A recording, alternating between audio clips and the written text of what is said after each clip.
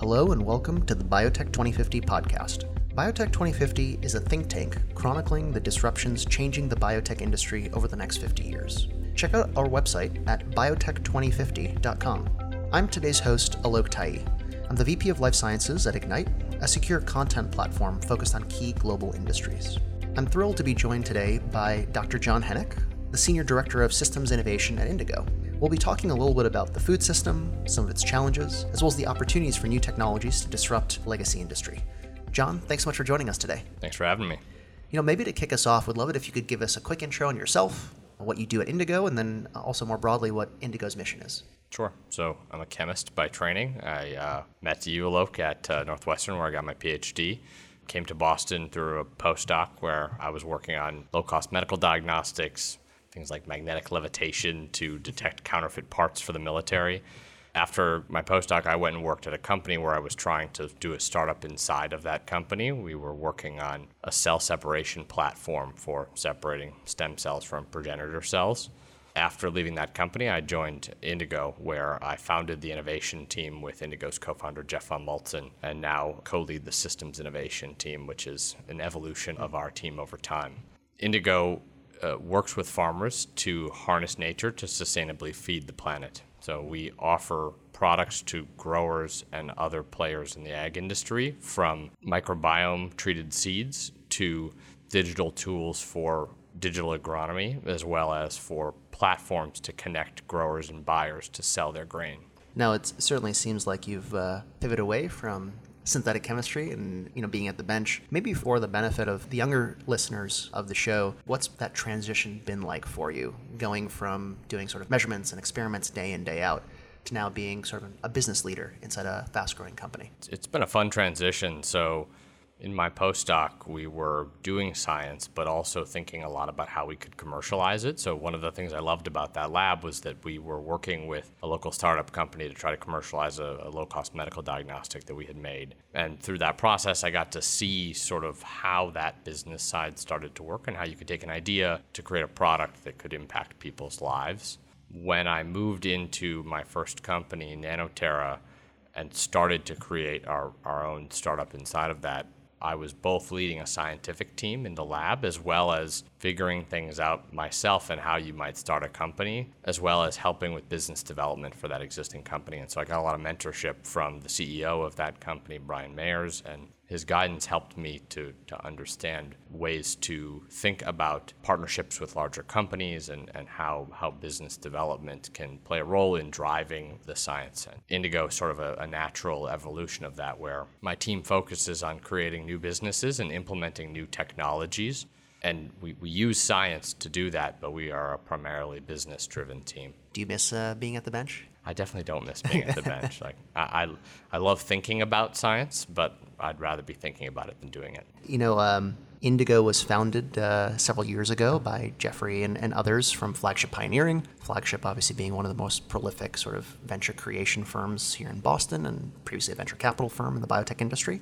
A lot of its common types of investments are in the biotechnology industry from a therapeutics and life sciences perspective. And agriculture and Indigo's mission seems to be a little bit afield of that. Can you give us a sense of that origin story and what sort of really motivated Flagship and Indigo to pursue this mission to feed the planet?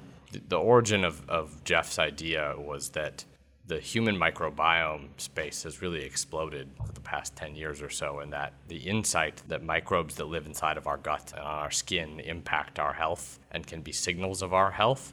Jeff had the insight that plants likely have the same relationship with microbes. If you are a plant surviving in a desert and you're a microbe, the microbe would much rather live inside of that plant where there is sugars and water than on a grain of sand next to it where there is just sand and nothing. And silica, yeah. And silica.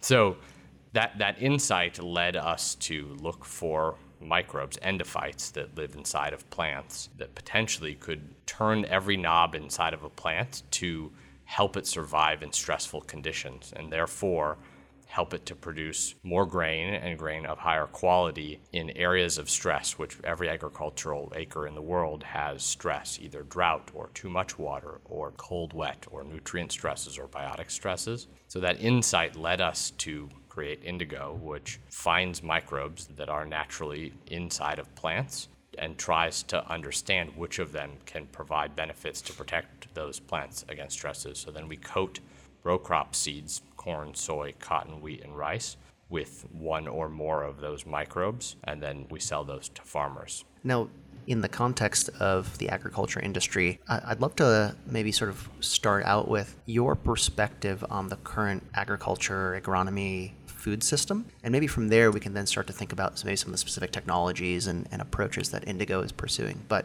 maybe you could set the stage for us in the audience about what is the food system like today, and what's your opinion about that? Yeah, so the food system is clearly broken. It doesn't work for farmers who, for the last 20 years, almost every year, the average farmer has not been profitable. And it doesn't work for consumers. People demand healthier food that is grown more sustainably, and that's been shown in things like chocolate and wine and beer and coffee, where they have demanded those things, and the market has responded by providing them with varieties and things that you can choose. In the traditional row crop system, those demands don't make it back to the farmers to produce what consumers want, and that there's several reasons for that. One is the consolidation of major players inside the industry. Those companies take all of the grain that growers produce and they aggregate them together in silos and sell them to downstream producers, mills, etc.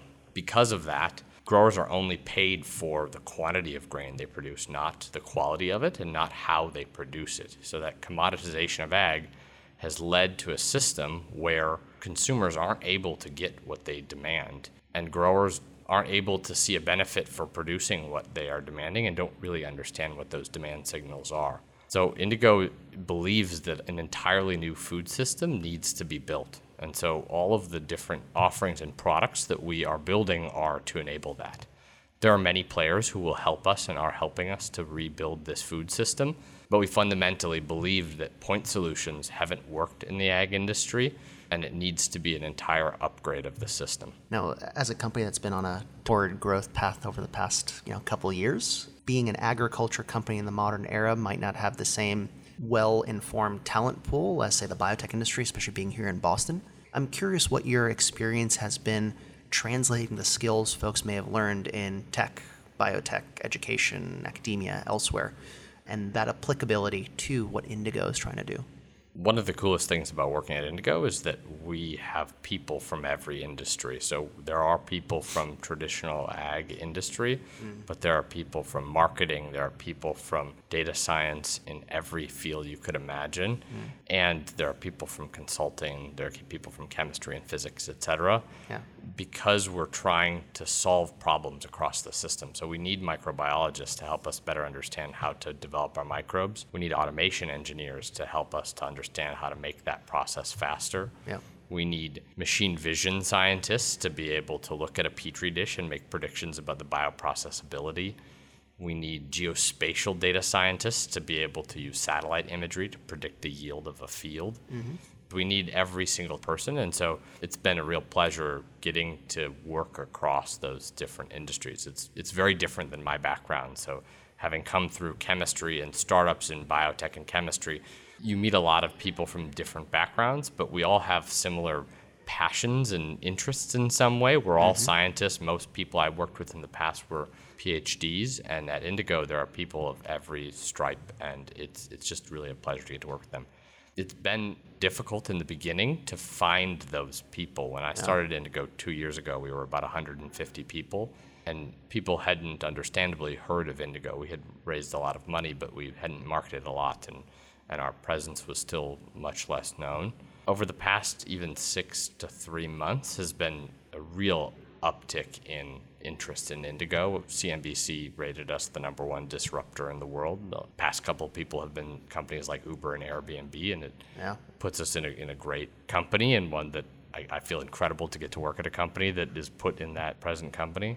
So this year alone, we have had, I think, something like 38,000 people apply to positions at Indigo. Last year, the whole year, we had 8,000. So the ability to have people come find us has really changed that paradigm and made it much easier. It strikes me that there's a interesting analogy that I think about in terms of Indigo and its construction from a personnel perspective, which is Tesla, I think, where it's also, I think, to some extent, a unique mix of men and women who come from the automotive industry, especially with deep expertise around supply chain, manufacturing, reliability, but then also a group of men and women who come from adjacent industries that are to some extent unencumbered by how things have been done historically in the automotive industry, right? Absolutely. And I'm sure there's certainly a butting of heads and an adjustment period on both sides, but perhaps one where the sum of the parts, or it's the entire entity is greater than the sum of the parts. Would you agree? Oh, for sure. There's a knowledge base that comes from experience in the agricultural industry, and people have learned hard lessons, and we should not have to relearn those lessons.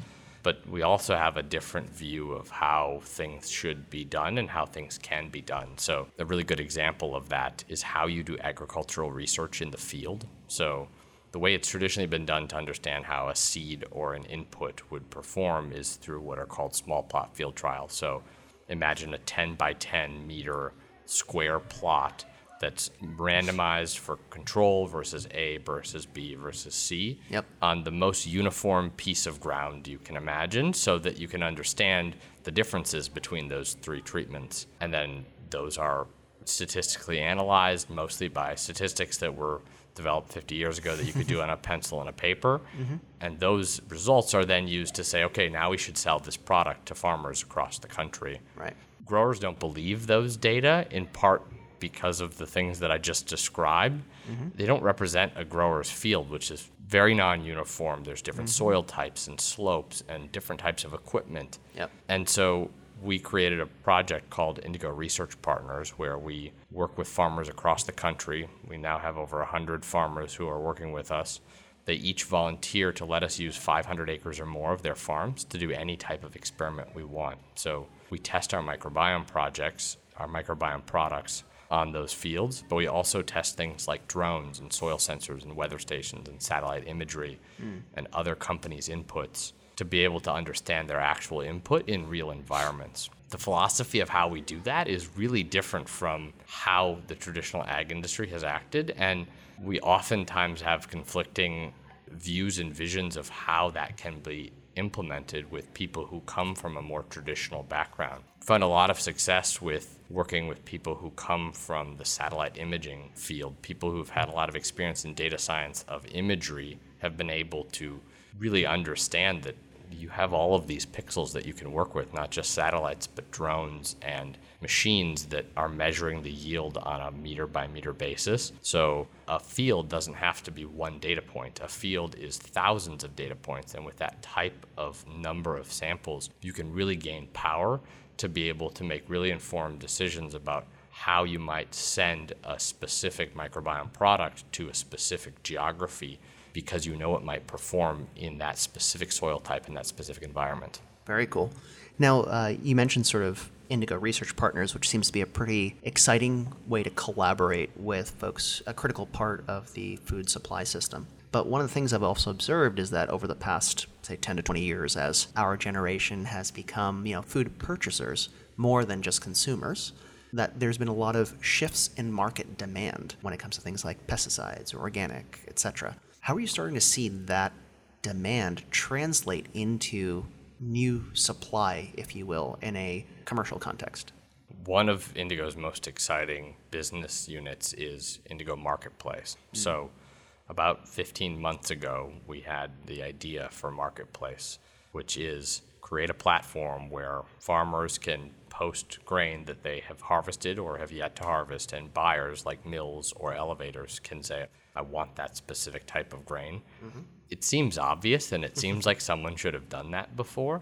Folks have tried in various iterations, but there is no major player in that space in the industry. The way that grain is generally transacted is a farmer calls the local 5 buyers that he knows, elevators and mills and feedlots and ethanol plants, and says, what's your price today? And then he has to, in his head, make those calculations of, am I getting the best price for transportation and all those things? That limits the total number of buyers that a grower could go to, and it also just limits the transparency in the market, and that transparency is then benefited by those very large grain merchants that dominate the market. So the idea of marketplace is to create a transparent market where growers and buyers can see what that supply and demand is. So we had this idea about 15 months ago. We soft launched it 3 weeks after we had the idea. And 3 weeks after we had launched it, we had $1 billion of grain of supply in the marketplace. There's something like $60+ billion of cumulative bids on the marketplace since its launch. And it's a true hockey stick going up and to the right. Someone will build the platform that connects these people. We think that Indigo might be the one to be able to do that, but it's clear that there's a need there. What that opens up is for not just people to transact yellow corn number 2, but for buyers like a mill who's baking bread to be able to say, I want wheat that has high protein in it because it helps make dough better, and a beer brewer to be able to say, I want wheat that has low protein because it makes better beer. Today, they can all get average protein. And in order to accommodate for that, what happens is there's a company that Indigo's working with in Kansas who regularly has to ship wheat in from Russia because it has higher protein to be able to meet the specs that they need to make dough. That's a crazy thing because Kansas is one of the largest producers of wheat. The fact that they have to go to another geography to get that from so far away, it costs them, and growers are making less money than they could because it's all being mixed together. So the idea of Indigo Marketplace is to enable buyers and sellers to see those things. We also think that consumers demand environmental sustainability in a real meaningful way. Organic is a great signal of that. That is being delivered to them in most products, but in corn and soy and these sort of row crops, it's a far smaller market and it's much harder to deliver that. We think that there are other sustainability metrics that consumers would want if they had the opportunity to have that delivered to them. For example, we have found interest in Marketplace with people who want rice only grown in Texas, or cotton that's grown with less water. Or we recently signed a large deal with Anheuser-Busch to grow rice for their beer that has less water and less nitrogen because it's something that their consumers are demanding. Very interesting. So it sounds like, using digital technologies and a common marketplace, right? The ability to start feeding the data and the demand back to those who are sort of supplying. But, one of the things that it makes me think about philosophically speaking is how this traditional quote unquote product, which was a commodity, right? Whether it's frozen concentrate orange juice or wheat or corn or rice, which was assumed to be entirely the same, now has an opportunity to fragment and diversify and differentiate. What's your thought on the potential or the impact of said decommodification of traditional commodities? So it makes sense that we built a commodity system. After World War II, we had a reason to aggregate grain and ensure that we could feed this huge and growing population. But now with digital technologies to transport things on demand with on-farm storage, we don't need to do those things anymore, and it leads to all of the detrimental consequences of the environment and of growers' lack of profitability. So if we can enable a decommoditized agriculture where everyone says, these are the attributes that I care about lower inputs, and I care about better water quality for the farm that I bought this grain from, or I care about high nutrient density, we think that it can make the whole system more efficient. It can also help make growers more profitable and the environment more sustainable, while at the same time meeting that demand of consumers. So as you think about that one side of the equation, which is sort of the consumer purchaser aspect, there is obviously the other side, which is sort of the farmer, right? So yes, there's demand for high protein or low protein wheat. Yes, there's demand for a specific definition of organic, for rice grown in Texas, whatever it might be. But how is the farmer in this context, who I think is, to your point, sort of often forgotten, right? And often in a really tough spot, both financially and in terms of production. How are they supposed to accommodate these sort of new demands, and what's Indigo doing to sort of help and support them? It's really difficult for them. So someone's willing to buy this. Well, how do I produce it? So Indigo's working in several business units to try to work with growers to deliver that. So we have a digital agronomy tool, which involves a human agronomist. So for people outside of agriculture, an agronomist is a crop doctor, essentially, someone who helps a grower make better decisions about their farming practices. And we provide those agronomists and those growers with digital tools that provide them data about their field and make recommendations for specific growing practices so that they can try to understand the implications of making any of those decisions. We also believe the microbiome, so where we started at Indigo, has a huge impact. If someone is demanding reducing inputs by 50%, how could we possibly deliver that? And we have a lot of evidence that suggests that the microbes on seeds or applied by a foliar spray can have a very large impact on that. There's evidence with Indigo and many other companies that microbes can reduce the need for pesticides because they have biotic properties where they have chemical signals that reduce the ability for certain insects to actually be able to see the plant. Or when certain insects come in contact with a plant that has certain microbes in them, they perish. We think that type of technology can enable the reduction of inputs in a way that then allows growers to meet those consumer demands. Now, there's been obviously a lot of talk about bees and the role of pesticides in decimating the bee population. What's been some of your observations on that front and their role sort of in agriculture and some of the challenges you addressed? One of the insights of understanding the diversity of insects, and good fungi and bacteria is to also recognize that the whole agricultural system has been developed to kill those things. So there are bad fungi and there are bad bacteria and bad bugs, but there are also good ones. When we apply broad fungicides to fields, we've actually significantly reduced that diversity. So are you saying that it's a much more nuanced approach, kind of like good cholesterol, bad cholesterol? Yeah, that's a good analogy. Right. Is that what you're sort of talking about? There's gaining evidence that suggests that regenerative farming practices, so those are things like reducing the tillage of fields, putting cover crops on to ensure that there's a living root at all times, animal integration, reducing inputs, that those practices can lead to better water infiltration in the soil because of the microbial structure of the soil.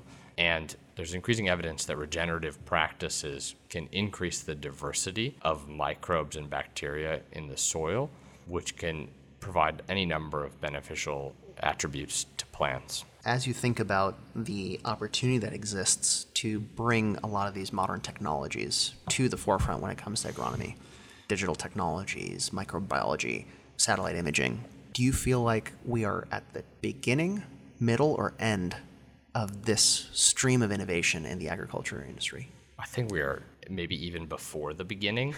I think that there's been innovation that's been sitting on the sidelines in agriculture. I work with a lot of smart people in grad school and in my postdoc, and agriculture never came up in conversation. We talked about biotech and we talked about materials and electronics and digital tools, but agriculture literally never came up.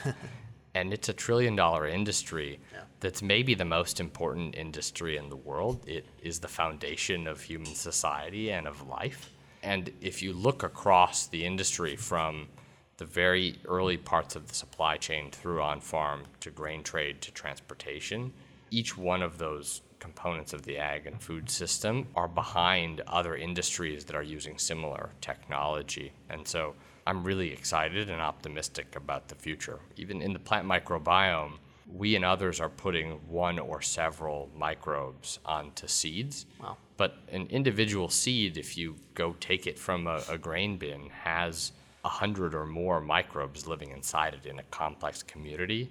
And in a scoop of dirt, there's 10,000 or more. Understanding how those communities interact with each other is a long ways from now, but the larger the data set that we can collect about those environments and about the genomes of these microbes, the better we can come to understand their interactions with each other. And I think that we're sort of just at the very early stages of that. So I guess one thing I'd love to follow up in that vein is you've walked us through both the vision that Indigo sort of set out to realize, the types of technologies, whether it's marketplace and microbiome and digital imaging that you guys are starting to implement. As you take a step back and think about that full end-to-end spectrum of challenges with the current food system and the opportunities for entrepreneurs, technologists to move the needle, where do you predict the first one or two big areas of opportunity are for said new entrants? Is it folks devising new inputs? Is it folks on the automated transportation side? Is it folks with drones to do imaging? Where do you sort of see across that full supply chain end-to-end from farm to table, like where do you sort of see the biggest, most interesting opportunities in the next, say, 5 years? At Indigo, we're trying to do some of those most interesting opportunities. I think the marketplace, and we also have a transportation app, which essentially you could imagine Uber for grain. It allows growers who have excess trucking and large companies to be able to help offer transportation for anyone who's delivering grain. I think marketplaces generally is an area where there's a lot of opportunity. We spend a lot of time talking to and working with technology companies who have point solutions that are more and more becoming impactful. So one that I'm really excited about and I think is sort of at the very beginning is measuring grain quality in real time. So we have partnered with a company called GrainSense that has a near-IR spectrometer that can measure protein, oil, carbs, and moisture of grain in real time, beam it to the cloud, and then Indigo is connecting that to our marketplace. That's only a small part of what you could imagine measuring with grain quality. You can imagine measuring things like arsenic in rice or the surface chemical contaminants. Does this grain have glyphosate on the surface of it? I also think that there's a lot of measurement tools in the field that could be beneficial. So many companies have soil moisture sensors, but no one has on the market today a working device that can measure nitrogen in real time. There's nothing from physics that says that you can't measure that. Yeah. It's probably a difficult challenge to do it in such a rugged environment as an agricultural farm. But the value of that to a farmer would be to say, here's what your actual rate is, here's what your actual concentration of nitrogen in your field is right now, and here's what you should do about it. What they do today is every 3 to 4 years, they measure it one time on a maybe 2.5 acre grid on their fields, and then they plan for the next 3 or 4 years what they should be doing. How consistent do you think that value is? For instance, you mentioned before that you have different soil types, different microbial communities within different plots of the land. It strikes me as the kind of thing that, like, it's not just having one sensor on one farm, it's having some aspect of distribution, right, of said readings over time. Yeah, I think the most powerful thing comes from integrating different sensors and fusing those data together. So if you can have several sensors that are likely more expensive in a field, measuring nitrogen on a few points, but then you have a drone that flies over that field and can understand the environment on a square centimeter basis, you can interpolate those data with understanding what the soil texture is to be able to say, okay, here's where you should apply nitrogen and here's where you don't need to. I'm also really excited about satellites' impact in agriculture. Indigo acquired a local Boston company called Telus Labs at the end of last year, who they were sort of the world leader in using agricultural data and satellite imagery as well as weather data to predict the yield of corn, soy, and other row crops by a country-by-country basis.